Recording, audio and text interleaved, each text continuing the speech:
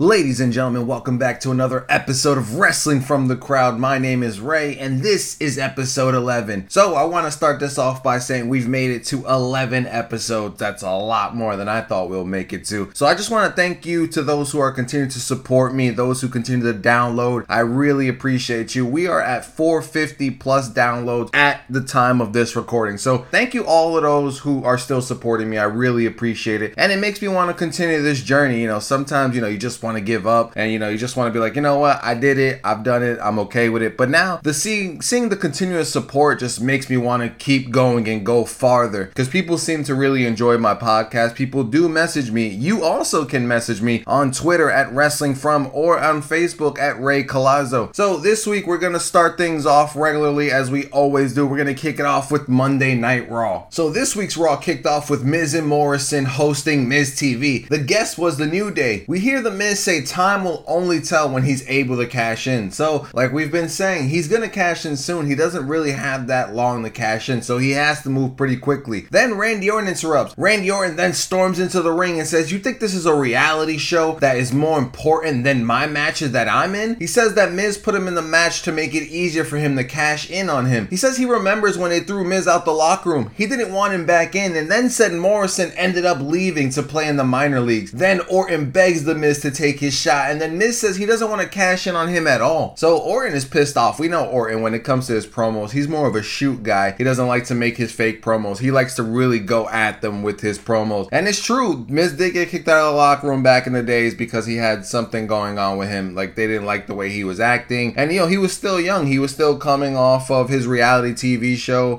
Real World. He was still doing the Diva Search. He was still young, so I understand it. Morrison did leaving. He went to Impact. He went to Lucha Underground. He went to stuff like that. I don't consider those things the minor leagues, but those who are in WWE or have been in WWE for a long time considers the independent circuit or anything other than WWE the minor leagues. So I kind of don't agree with Randy Orton on that. Or Morrison did make his own career on the outside of WWE. We then see the New Day come out and say they have to come out and laugh at them in person. Then they enter the ring, and then Randy Orton hits Kofi Kingston with an RKO instantly, and then Miz and Morrison begin to attack Xavier Woods. We then see Drew McIntyre come out, and him and Orton begin to brawl. Drew gets the upper hand, but Miz hits him with that Money in the Bank briefcase, and then they ship him off to Randy Orton, who hits an RKO on Drew McIntyre. So these guys are still going at it. Randy Orton, Drew McIntyre. This isn't over by a long shot until Drew McIntyre gets his title back. He already said it. No matter what, even if they're in the same building, whether this is over or not, he's gonna beat Randy Orton up every single day. And then we see Miz, Morrison, and Randy Orton walk off on the apron, and Miz is just, getting stared at by Randy Orton. Even Orton is staring at that briefcase. He's like, yeah, you think you're gonna cash this in on me? And I don't think he's gonna cash in on him. I think they're just gonna wait for it. I don't think a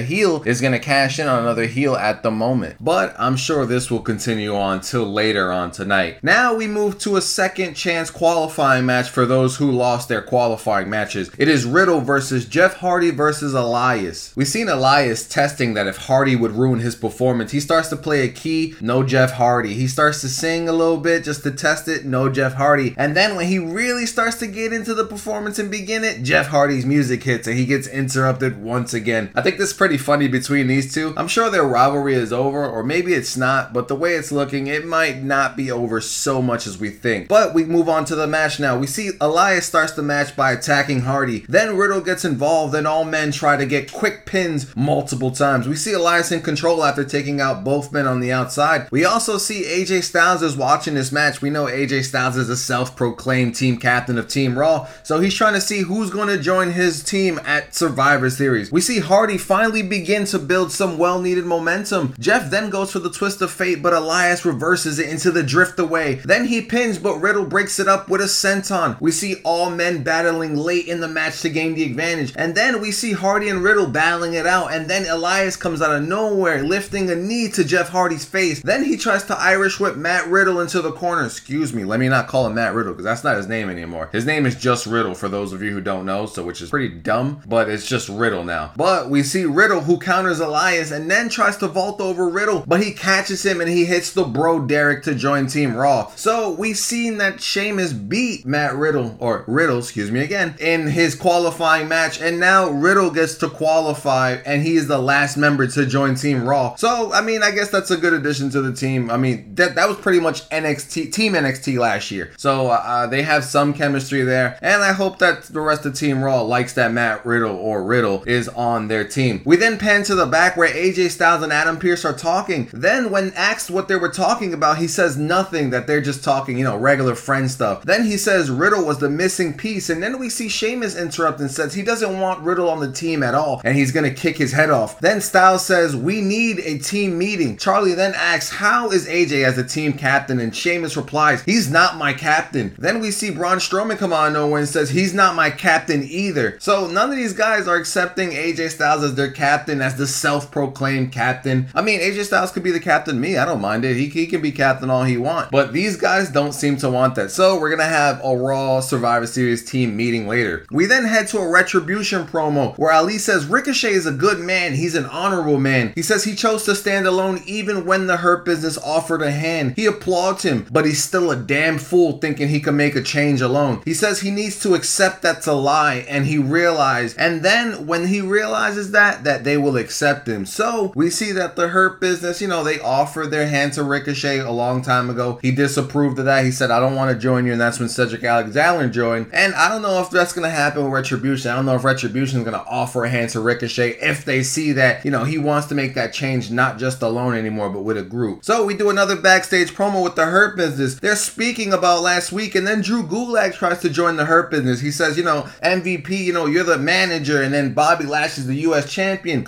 Shelton Benjamin and Cedric Alexander are going to be the future tag team champions. And then MVP says, you know what, we're not really accepting applications at this time. And then Bobby tries to grab him by the tie, and the tie rips off, and they're all looking at him like, really? A clip-on tie? You're going to step up to the best dressed men in WWE with a clip-on tie? And then Bobby says, you know what, boys, you know what to do. And then they start to attack Drew Gulak. Then we see the Hurt Business begin to leave, and then you can see R-Truth sneaking in the back to make sure they're gone. Then he climbs on top and pins Drew Gulak 1, 2, 3 to win back his 24/7 championship. I personally cannot wait to see till this title just disintegrates and goes away forever, because it's just become a waste of time as a title. And I think these title spots, these little title changes are just fillers, because Raw doesn't know what to do at this point in time. They lost Raw Underground, and that was their 10 o'clock slot. So they still have to make up a lot of time for that, hour gone from Raw Underground. So now we move on to the next match, which is Lana versus Shayna Baszler. They also start the match by showing Lana's table streak. She's at 7. So let's hope we can keep the streak going. We see the bell ring, then Lana tries to jump on Shayna Baszler, but she ends up getting tossed off, and Baszler starts to beat up on Lana. We see Lana can't build any momentum. Then she eats a knee from Baszler, who goes for the pin, but she ends up breaking up her own pin to lock on that Karafuda clutch to end up tapping Lana out. We see Nia then clear off that announce table to keep the streak alive, and when she was about to put Lana through the table, we see Dana Brooke and Mandy Rose save Lana. So far the streak is in jeopardy. Will we see Lana go through an announce table tonight? Then we head backstage where we see Lana thanking Mandy and Dana for saving her. They said they did it to send a message to Shayna and Lana, but they tell Lana that she cost them those tag team titles, so she should stay out their way next time. And she did cost them those tag team titles, trying to get those tag belts off of Shayna Baszler and Nia Jax. She ended up costing Dana and Mandy. So she needs to stay out the way, and maybe Mandy needs to just go away from Dana Brooke altogether. But that's just me. Like I said, it's always going to be me. Now we move on to the Raw team meeting. Styles says Raw will defeat SmackDown because they have a phenomenal captain. Styles then introduces his team Raw to the ring. They all talking, and then Styles says that they're fighting because they were missing a piece, and that piece was Riddle. Then we hear Keith Lee says he owes Styles a receipt for attacking him from behind last week. Then Sheamus says, you're one to talk, you did the same exact thing. Then we hear all men start to argue, and Riddle says he has an idea. They should all have code names. Then he gives everyone their code names. He calls AJ Styles the Skipper. He calls Braun Strowman a mongoose. He calls Keith Lee Broly. Get it? Broly from Dragon Ball Z. We obviously know Keith Lee's a big anime fan. He calls Sheamus Fireface, which pisses him off. And then he says, is this a ginger joke? He walks up to Matt Riddle and says, what's your nickname, Dopey? And then Riddle goes, yeah, how'd you guess, bro? And then AJ Styles like, listen, we don't need code names. We're going up against the best guys on SmackDown. He says, if you guys don't want to lose at Survivor Series, you gotta stop fighting each other. Then he says, as team captain, and then everyone at the same time says, you're not team captain. Then AJ Styles says, you know what? I have a plan B. I talked to Adam Pearce, and you know what? Now we're gonna have ourselves an impromptu tag team match between Sheamus and Braun Strowman Strowman versus Matt Riddle and Keith Lee, and then he says he's going to be the special guest referee. So we have Sheamus and Strowman versus Keith Lee and Riddle. We see Sheamus and Keith Lee lock up early. Then Riddle makes the blind tag on Lee to try to continue that control, but Sheamus ends up lifting him into the corner so Strowman could get tagged in. Strowman then holds the control. We see Riddle try to build some momentum, then Styles forcing him to break a submission while Sheamus had the rope, let Sheamus take control, but Sheamus later gets distracted, which lets Riddle regain control. We see Styles get hit 3 times accidentally, 2 by Riddle, and then he gets squashed by Lee and Strowman. Then AJ Styles' associate steps in the ring, but AJ stops him. So we thought we was finally going to see AJ's associate step in and finally fight, but nope, that didn't happen. AJ Styles stopped that. We then come back from commercial where Sheamus is in control, and him and Strowman held the control with frequent tags. We then see a Keith Lee hot tag. Lee tosses Sheamus into Strowman. Then he uses his own partner Riddle while doing the Spirit Bomb to hit Sheamus. So he hit the Spirit Bomb in his own partner to make sure Sheamus would stay down. We see the end match was Sheamus late match hits Keith Lee with a bro kick, but he can't take control. Then he sets up for a bro kick to hit Riddle, but Strowman ends up blind tagging him. Then we see Strowman and him go at it, but AJ Styles says, you know what, just let it go, let it go. And then Strowman attacks Riddle. He then sets him up for a power slam, but then he gets blind tagged by Sheamus. Then they argue once again, and AJ Styles says, well, it's fair, you both did it, so just move on. We see Braun Strowman then get out the ring and go on the apron, but then he eats a bro kick by Sheamus, and then Sheamus gets rolled up by Matt Riddle. So their feud, their little distraction caused Matt Riddle and Keith Lee to win this match. I don't think that Sheamus and Braun Strowman can coexist. Raw looks like they're sinking, but also Team SmackDown is sinking in a way too, because Jey Uso,